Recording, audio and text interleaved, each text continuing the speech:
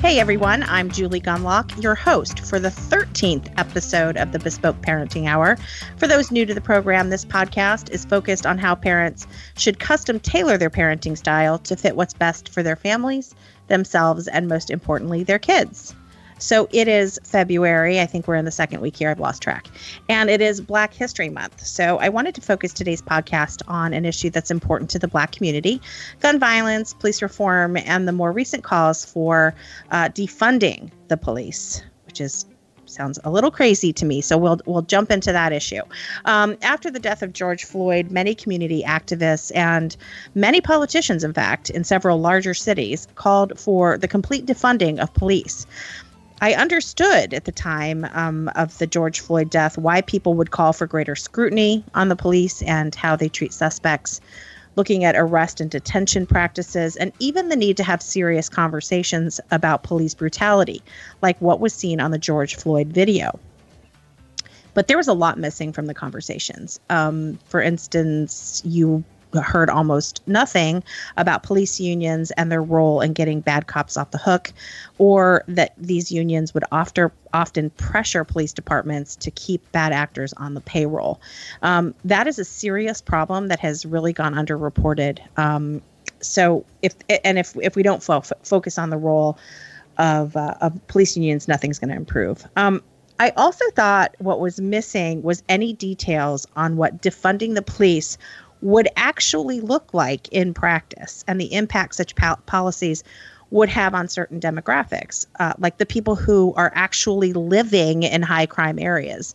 The sort of disinterest in how these communities would deal with that was really grating. And I thought, how are we abandoning the members of these neighborhoods who, without police, will be at the mercy of criminals? These conversations really have been missing in the mainstream media. There have been a few exceptions, and I'm going to mention these folks because if you're interested in this issue and really the underreported data on police shootings, on police brutality, on police reforms, I think you should read Jason Riley in the Wall Street Journal, who's done fantastic work on this topic, and also Harvard economist Roland Fryer and writer Coleman Hughes. They have written and talked about how defunding the police would be a disaster for people in the Black community. Roland Fryer actually talked about how it would cost thousands of Black lives. Another exception to the sort of media disinterest in these issues is Patrice Onwuka, who is a fellow. Actually, she's a policy analyst and runs a program at the Independent Women's Forum. Just today, she posted a really moving blog post on this issue, and I want to read just a small excerpt, but I encourage you to visit IWF.org and look at her recent blog. It's called "It's Black Moms Who Might Solve Spiking Murder Rates." Patrice talks about how organizations like Black Lives Matter, BLM, and I'm talking Black Lives Matter, capital B, capital L, capital M, the organization. And that's what Patrice was referring to.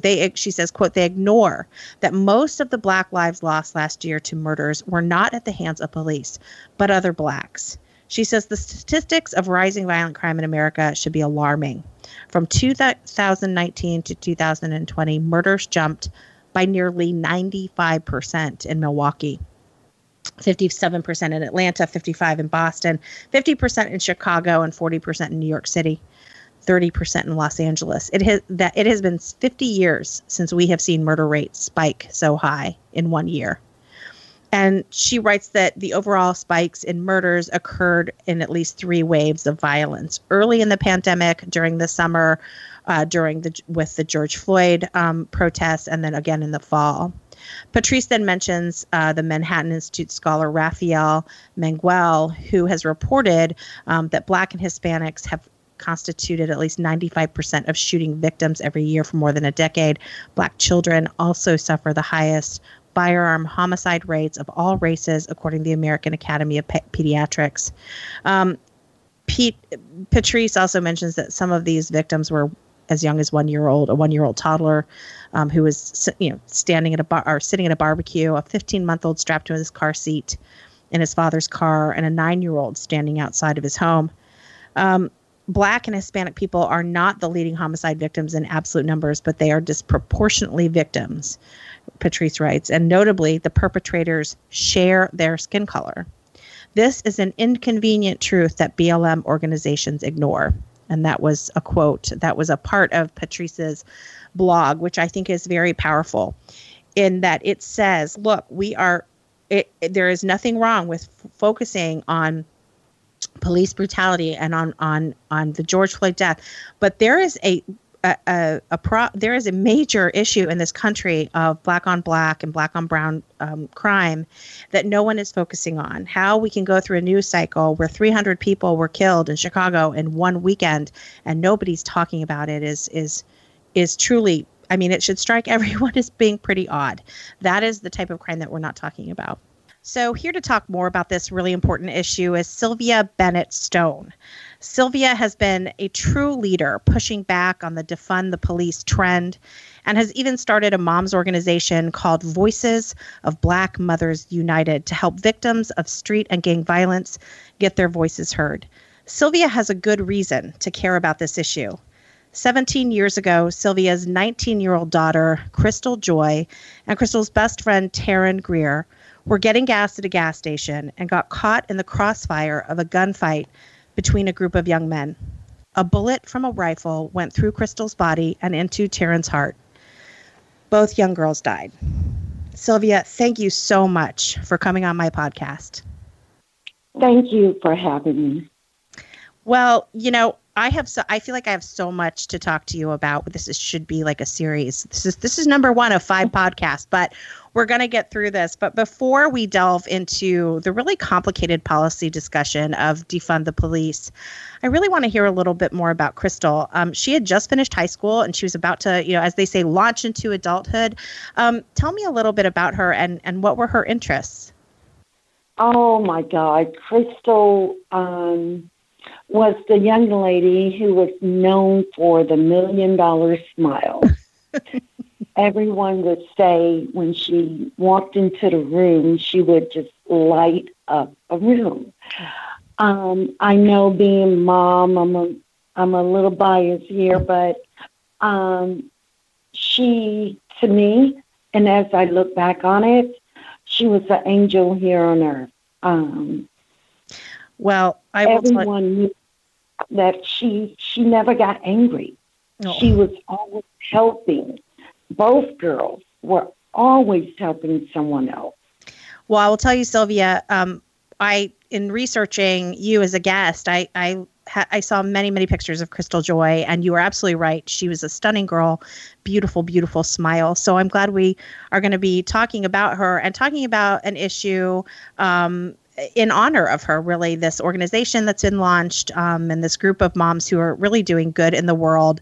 And again, that is in her name. So I'm glad we're here to talk about that today. It's funny. I have to say that I was researching this issue. I was reading a lot of obviously the articles that you've written and also about the organization. And I have to say that I was a little nervous to talk about this issue because, I don't have a lot of experience with this issue. And I think the issue that, that obviously we're going to be talking about is the defund the police sort of push that came about after the death of George Floyd. This is an incredibly, popular trend that's going on in this country. And so for me, I worried because I thought, I don't really face gun violence in my neighborhoods. I'm raising kids in a very, very safe neighborhood. I don't worry about, the potential of them getting hurt if they're playing out in the front yard or if they're walking to a friend's house. But then it occurred to me, Sylvia,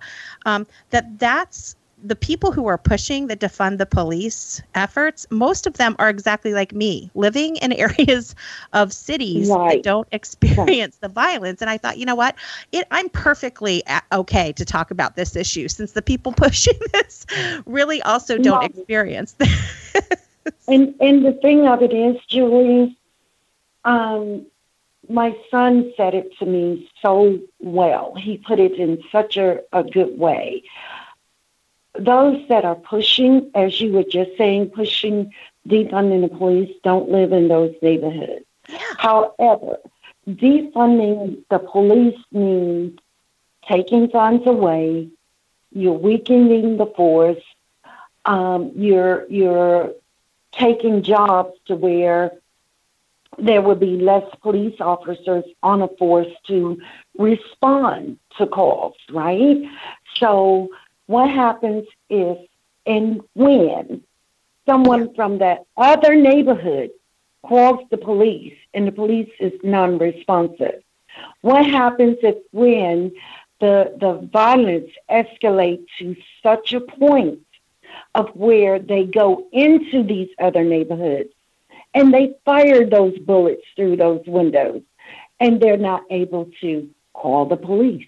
Yeah, it's really interesting to me how this whole issue has evolved and the silence of some, who you would think were advocates, women who are battered by their husbands. They rely on the police, as we say, in neighborhoods where crime is a common problem, they rely on the police. And I think there has been some a good effort by some people, some scholars, to sort of highlight. Jason Riley comes to mind in the Wall Street Journal, who has written about how this is really going to hurt the Black families. This is who we're supposed to be helping, right? I mean, the defund the police people say, well, we want to help Black people who have been brutalized, Black and brown people who've been brutalized by the police. But in fact, a police presence in some of these neighborhoods that are primarily Black, who deal with gang and street violence, taking away a police presence would really harm the very people there.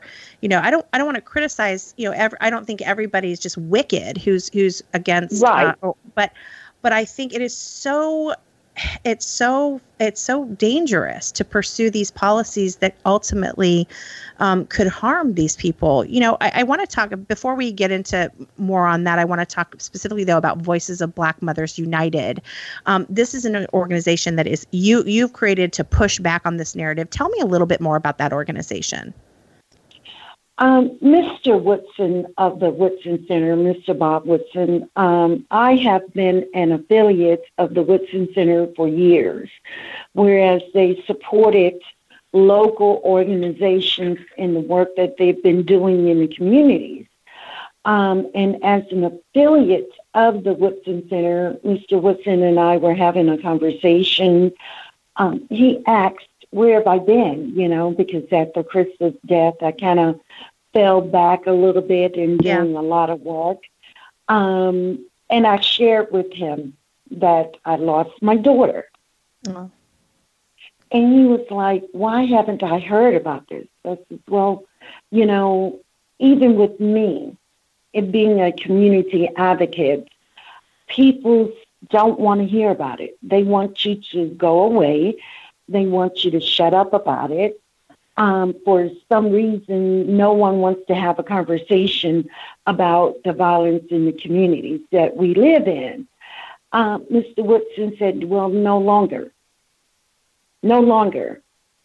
And it's not just me here in Alabama, but it's across the board in every state. They're telling these Black mothers, go away. No one wants to hear about it anymore. So we just resolve in this corner, but no more. No more. We are now speaking up, and we're uniting to speak up as one voice. Well, there's strength in numbers. Tell me how many numbers there are, how many mothers are now part of this movement. We have over 2,500 mothers and growing. Nice. Since we've launched, it's grown hundreds. And it's growing every day. Mothers are calling, those who are doing work and have organizations in the communities where they live, they're calling.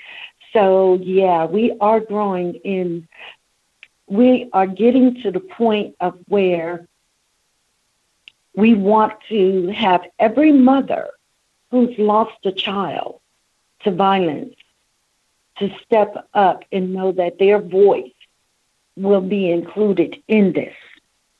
No longer do they have to be silent about the death of their child.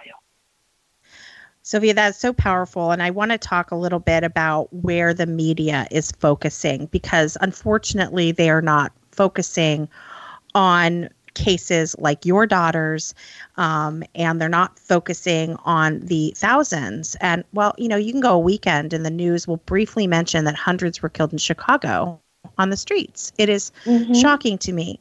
And so, you wrote a piece, and I really encourage everyone to Google Sylvia's New York Daily News article, which is very powerful as well. She said in it that victims of police brutality, you said victims of police brutality matter greatly. But then you said something really provocative, especially in this day and age. You said that these deaths represent a fraction of the number of Black people who are killed each week in our neighborhoods, including a growing number of children who are caught in crossfire, just like your daughter. Why don't we hear about this more, Sylvia? Why don't we hear about these victims of violence? For some reason, Julie, people don't want to have this conversation. And now, in my personal opinion, they don't want to have the conversation because they don't have any solution.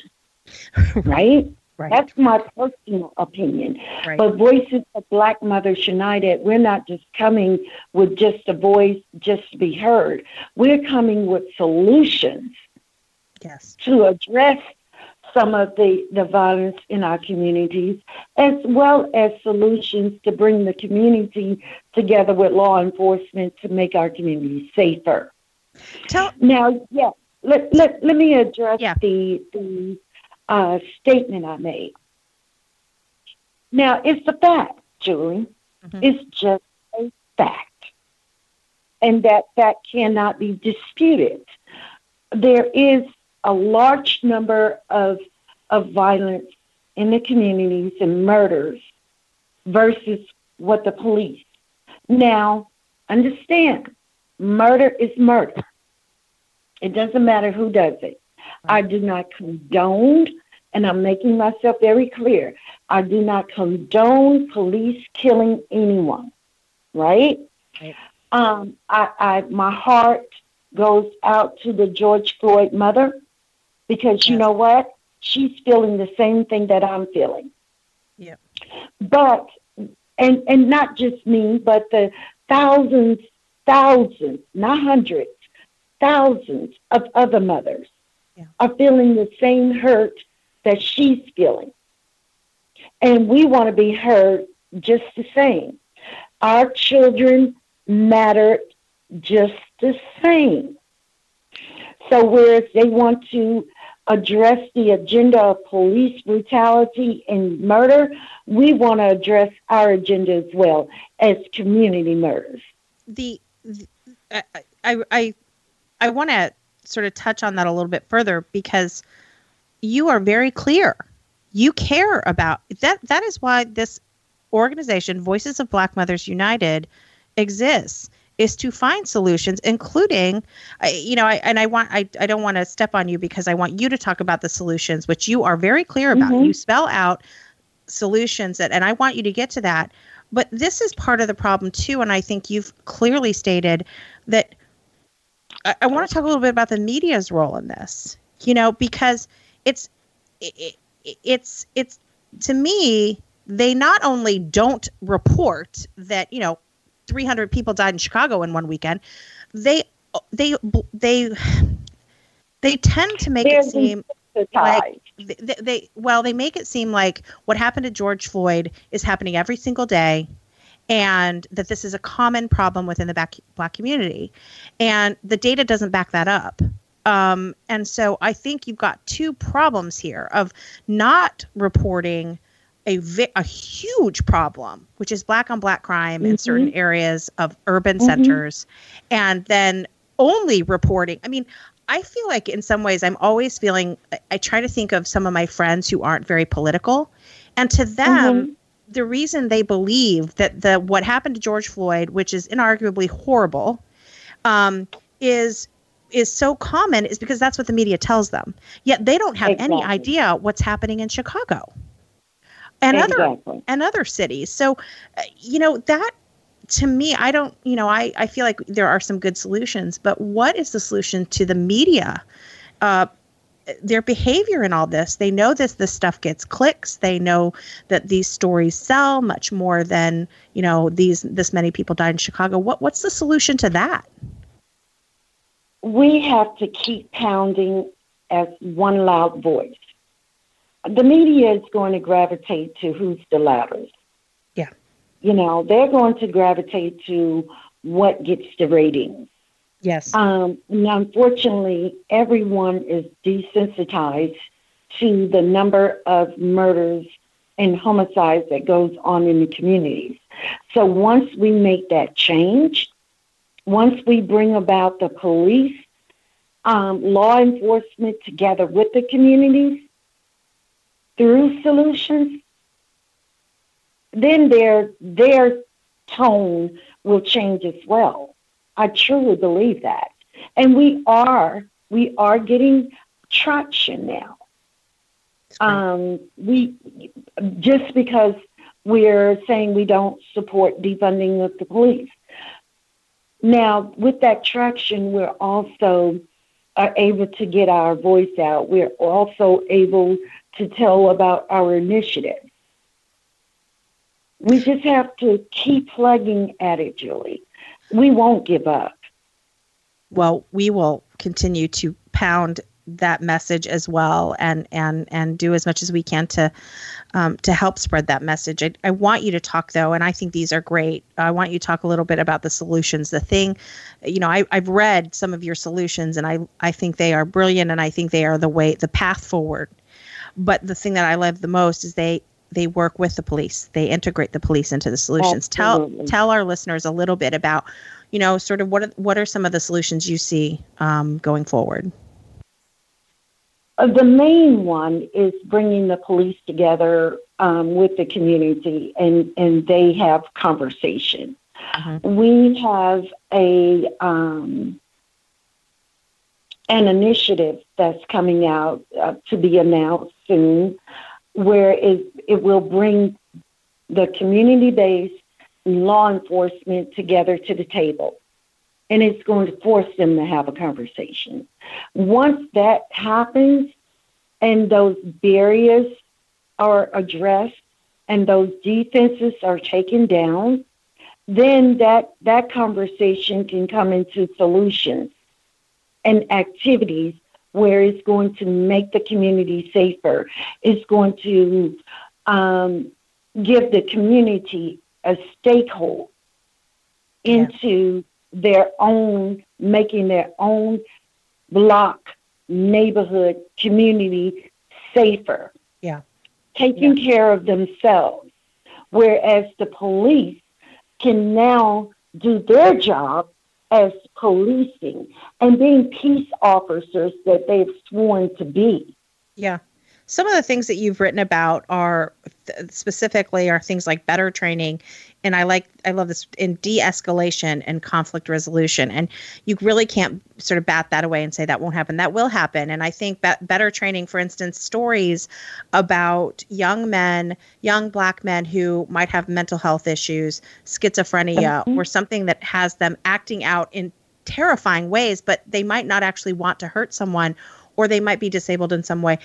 There are stories like that where the police officers ultimately were not charged because they were, for instance, there's the story of a young homeless man. He was something like 25. I mean, he'd gotten a full scholarship. He was brilliant. He had this insane IQ, but he had mental health problems. He was not treating his mental health. He ended up homeless, and then he charged police officers with knives, and he was shot and he died. Now they weren't charged, but this is another example. This is an example of a black man, a young Black man being shot. He was actually armed with a knife, but still. Right. You have to get into the story, and then they, to hear the police officers, they certainly didn't want to shoot him and kill him, but if they maybe were trained in understanding, what someone having some sort of a breakdown or some sort of a mental break. Right. So I love the training and de-escalation and conflict resolution. Not that it's going to solve everything, but I think especially training new officers or young officers on that is really important. You talk about better public safety measures, but also I like also that your solutions aren't just based just on the police side. You also talk about within the community providing better mental health resources, teen mentorship, so important, and also legal services. Talk a little bit about those things. Well, one of the things that I do within my organization is help the communities get a valid driver's license, right? Great. So people think of, you and I think of a driver's license as, okay, that's just very simple. Yeah, no big deal. It's no big deal. However, when you're in a certain community, you end up getting a ticket. You don't have the money to pay for that ticket. You are afraid of going to court because you don't have the money to pay for the ticket. That ticket ends up becoming a warrant for your arrest because you did not go to court. And then it escalates and escalates and escalates. So one of the things that my organization does is we help navigate people through the process of getting their driver's license and getting it valid, right? With the hopes that they do not have to go to jail. Now, okay, and can I just interrupt it for 1 second? Okay. Yeah. Every time my driver's license comes up for renewal, like my husband has to go with me because I always get rattled. I always get nervous. I end up forgetting something and I end up crying in a corner and then I have to do the whole process again. So let me just say for those out there, I feel like getting a driver's license and some of the like normal things one has to do, filing taxes or things like that, they're hard. It's hard. And I mean, I think about like I have parents, I have like a husband who can help me. Like I have resources that I could probably get the help. But you're right. Like people who are, economically, they don't have the money. They don't have the money. And so the idea, I mean, it honestly makes me want to cry that your organization is helping people in those basic ways because I find it hard. I can relate to that. So that's and you're right about the death spiral. You just like, it gets worse and worse and worse and worse. It gets worse. You have to go to work, so you continue to drive. Especially if you're in a place where public transportation doesn't exist. Yes. You continue to drive, you continue to get tickets, and it just compiles. Yes. To a point of where it's out of their control. Right. However, that's when we come in and with the help of the Birmingham, I have to give him credit, Judge here, Municipal Court Judge Andre Sparks, he saw the vision of having this program in place and brought me in to develop and implement. So now, if we could just look at those little things like that, whereas if the officer know that the young man is working on getting his driver's license back and he's working legally to do it, why continue to ticket him, right? Right. So we're looking at bringing the police in the community together on those little things. If we start with those little things, it will grow and grow and grow, and it'll be a win-win on both sides. Now, going back to the mental health issue, I actually have an associate. She was a longtime friend. I've known her for years.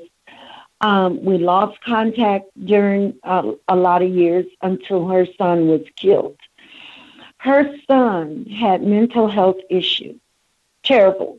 He went off his medication. When he would go off his medication, he would attack her. Oh. She called the police, and the police actually shot him in her living room in front of him. Now, that's where training comes in with compassion. Yeah. Now, we can write a training program all day, but we cannot teach you compassion. Right. So the police chiefs need to understand who they're hiring on that end. Sylvia, Now, could that have been different? Yes. Case in point, Denzel Washington, the actor. I just saw this on the news where he was doing a movie and he did a ride-along with the chief of police in Detroit. And while he was doing that ride-along, there was an actual call. And it was a domestic violence call where the husband had a 12-gauge shotgun on the wife. The police was actually able to de-escalate that. Yeah. So it can be done. Denzel Washington said he saw this with his own eyes. I tell you, Denzel Washington is a treasure because he talks a lot. He's an amazing man. He is amazing.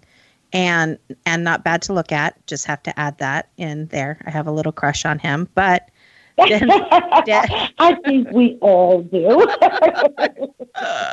But Denzel Washington has done so much also to highlight the role of families so often, right, and family life and the role of parents. And I think so many times in these conversations, we only talk about what can the government do? What should the government be doing? What should the police be doing? What should, some sort of, agency of the state be doing? And he always, he's very simple. He simply states it. He always just says, it starts at home. He's very matter of fact about things. And I love that about him. And he is a powerful voice, I think, for underserved communities and just like you, Sylvia. So I like that you brought him up because he's doing great work. He's doing great work on that. And that's important about the de-escalation and again, better training. But what I love so much about your organization is you're not just working with one set of people in this. You're not just working with the police, you're also working with the community. And one of the reasons I think your organization is so important too is one thing that I've worried about, and I wonder if you worry about this too, is that, this sort of narrative is going to drive people away from joining the force. Good people. It will. And it will. How do you feel about what are your thoughts on that? I mean, are we driving away good people that could actually make a difference here? We are, because see, as it stands right now, you have good officers who are afraid of going into the community, right, because of the perception. And that perception needs to change. Here again, that conversation needs to happen with the community and the police. And understand, Julie, the vast majority of the community do not want defunding of police. Yes. They are just afraid of speaking out on that. That's right. But then they do not. And any time I talk with people in the community, they say, oh, man, no, that's absurd. So they just want changes within the police. Right. But they don't want the police not to be able to come into their community. Absolutely. Right. It's so funny that you say they want good police officers. And majority of the police officers are good people. Right. I have family members. Yeah. And of course, working with the court system, I know a lot of police officers. Yeah. And they are good people. They're police officers who get out of their car, walk the community, say hello to Miss Mary, the elderly matriarch of the community. Yeah. Those are good police officers who don't need to be punished for the few of the bad. Yeah. You're absolutely right. Sylvia, it's interesting. I have to ask you because I sort of cover these policy issues as well, and I'm just very, very curious. It's a bit of a pivot, but I'd like to ask what your thoughts are on gun rights in general. And again, this is a very, I want you to feel free to say whatever. It's not, to lead you in any way, but I'm interested in your thoughts on that issue. And because there are groups out there, particularly moms groups out there, who truly believe that the way to work for safer communities and safer streets is to get guns, even from legal ownership, off the streets. I kind of like your opinion on that method. I'm like, how do you feel about the right to own a gun? If you think that the answer is to limit legal ownership of guns, I'm just kind of curious because it sort of dovetails. That's fine. I've been asked that question a million times. Nothing surprises you. Yeah, from the perspective of being a mom whose child was killed by an AK-47. Yep. From the perspective of working within the court system and working with those that carry guns, and from the mom's perspective. Sure. Okay. Now, Voices of Black Mothers United. We're not an organization that is saying this is about guns. This is about violence with us. And I just want to make sure I put that out there because there's a number of ways of people killing other people, not just with guns. Right. There's a number of ways of homicides that are happening. So we don't want to be pinned down to this is about guns, all right? And now this opinion that I'm giving you is my personal opinion. Yes. Everyone has the right to own their gun. I do not believe that we should take away gun rights, okay? However, I do believe that there should be stricter gun laws. Yeah. The mental ill should not be able to get guns. Yeah, they're mentally ill. So there should be some stricter gun policies, but not taking away someone's right to bear arms. Yeah, I think it really is interesting how these things sort of overlap because you are always going to struggle with the idea of, I mentioned women who, might be abused by their partners, oftentimes being able to get a gun license, get trained on a gun and know how to use it. It has saved lives. It has saved their lives. There are cases of women defending themselves against criminals, but it's a difficult issue. And I think for moms, there's an awful lot of moms out there who are really worried about these issues and who are genuinely worried and want to find good solutions. I don't actually agree. Absolutely. I don't agree. A 15-year-old should not be able to get a gun. Right. 100%. And people with mental disorders, 100%. They should not be able to get a gun. They should not have access to these things. The people who are carrying the guns in our communities are, one, carrying illegal. Right. Two, would not be able to get a gun permit. Yeah. Three, don't even know how to fire a gun. Right. That's why you have so many innocent people getting hurt through these random shootings because they don't know what they're shooting at, Right. So it's interesting. It's not about the guns. It's about changing the people within. It's interesting within sort of the gun industry. I've noticed a lot of articles about because, since the pandemic, there's been a lot of gun sales and people are saying, we really have to, within the gun community, there needs to be outreach. We need to make sure these people know how to use these things. If they're going to buy them, we've got to make sure they're using them correctly. They understand about safety, about locking them up. These, especially if you have children in the house. So I think there has to be a lot of work done also on that side of things on that side in the sort of people who are activists on the side of gun rights and the Second Amendment also. And I think they are doing hard work on outreach, but that's a really important part. But again, I like what you said about, in these communities where there's street violence, many of these people aren't actually going through the legal process to get a gun. No, they're not. They're not. So it's a matter of changing within. Yes. Now, that's what I do love about the Moms Demand Action organization. They are trying to change policies. I do love that part about them. Now, And those policies need to be changed from that level, but all in the same. It has to start within the home and in the community.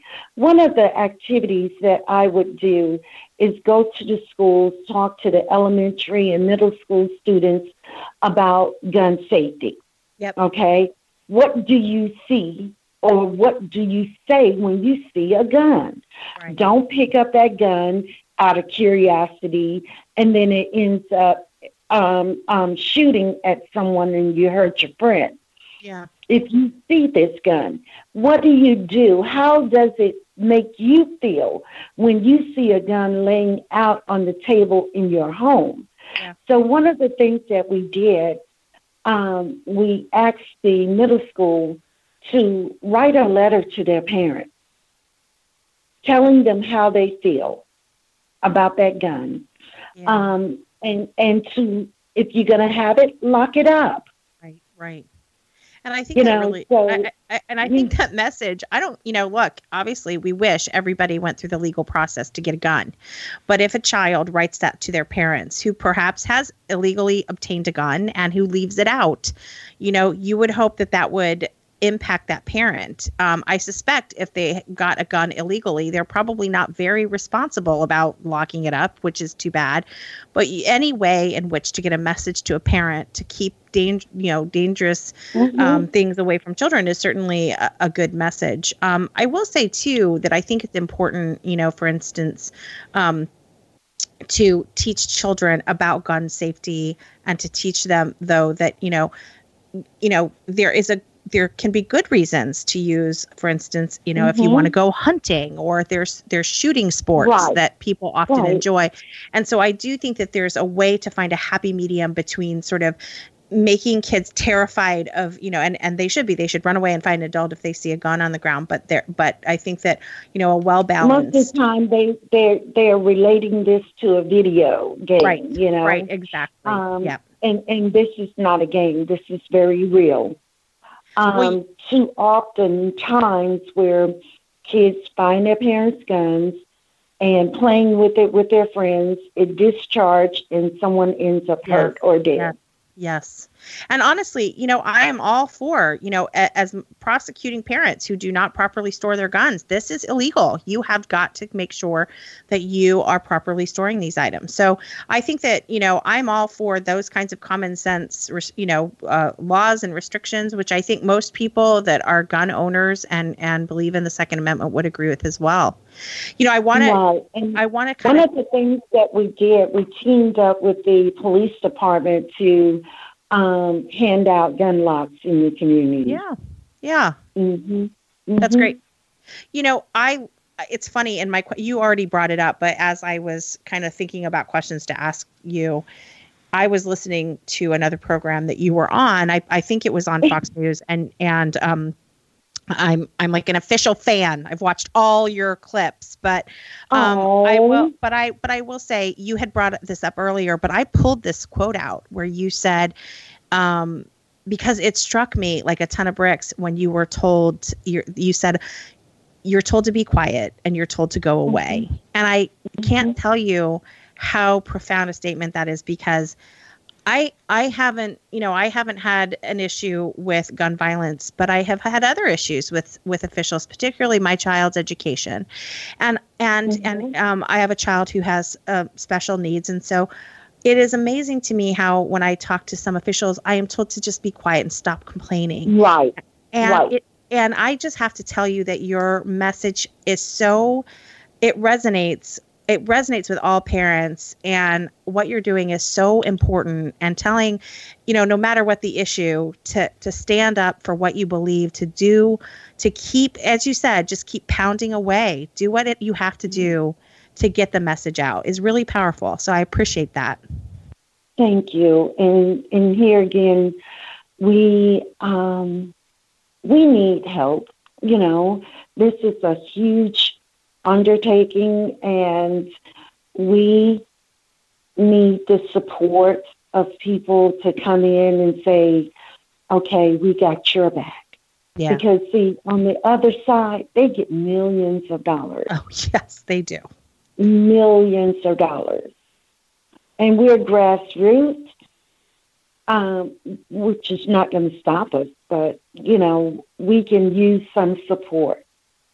We definitely can to push this agenda forward, to get it to where they actually hear us.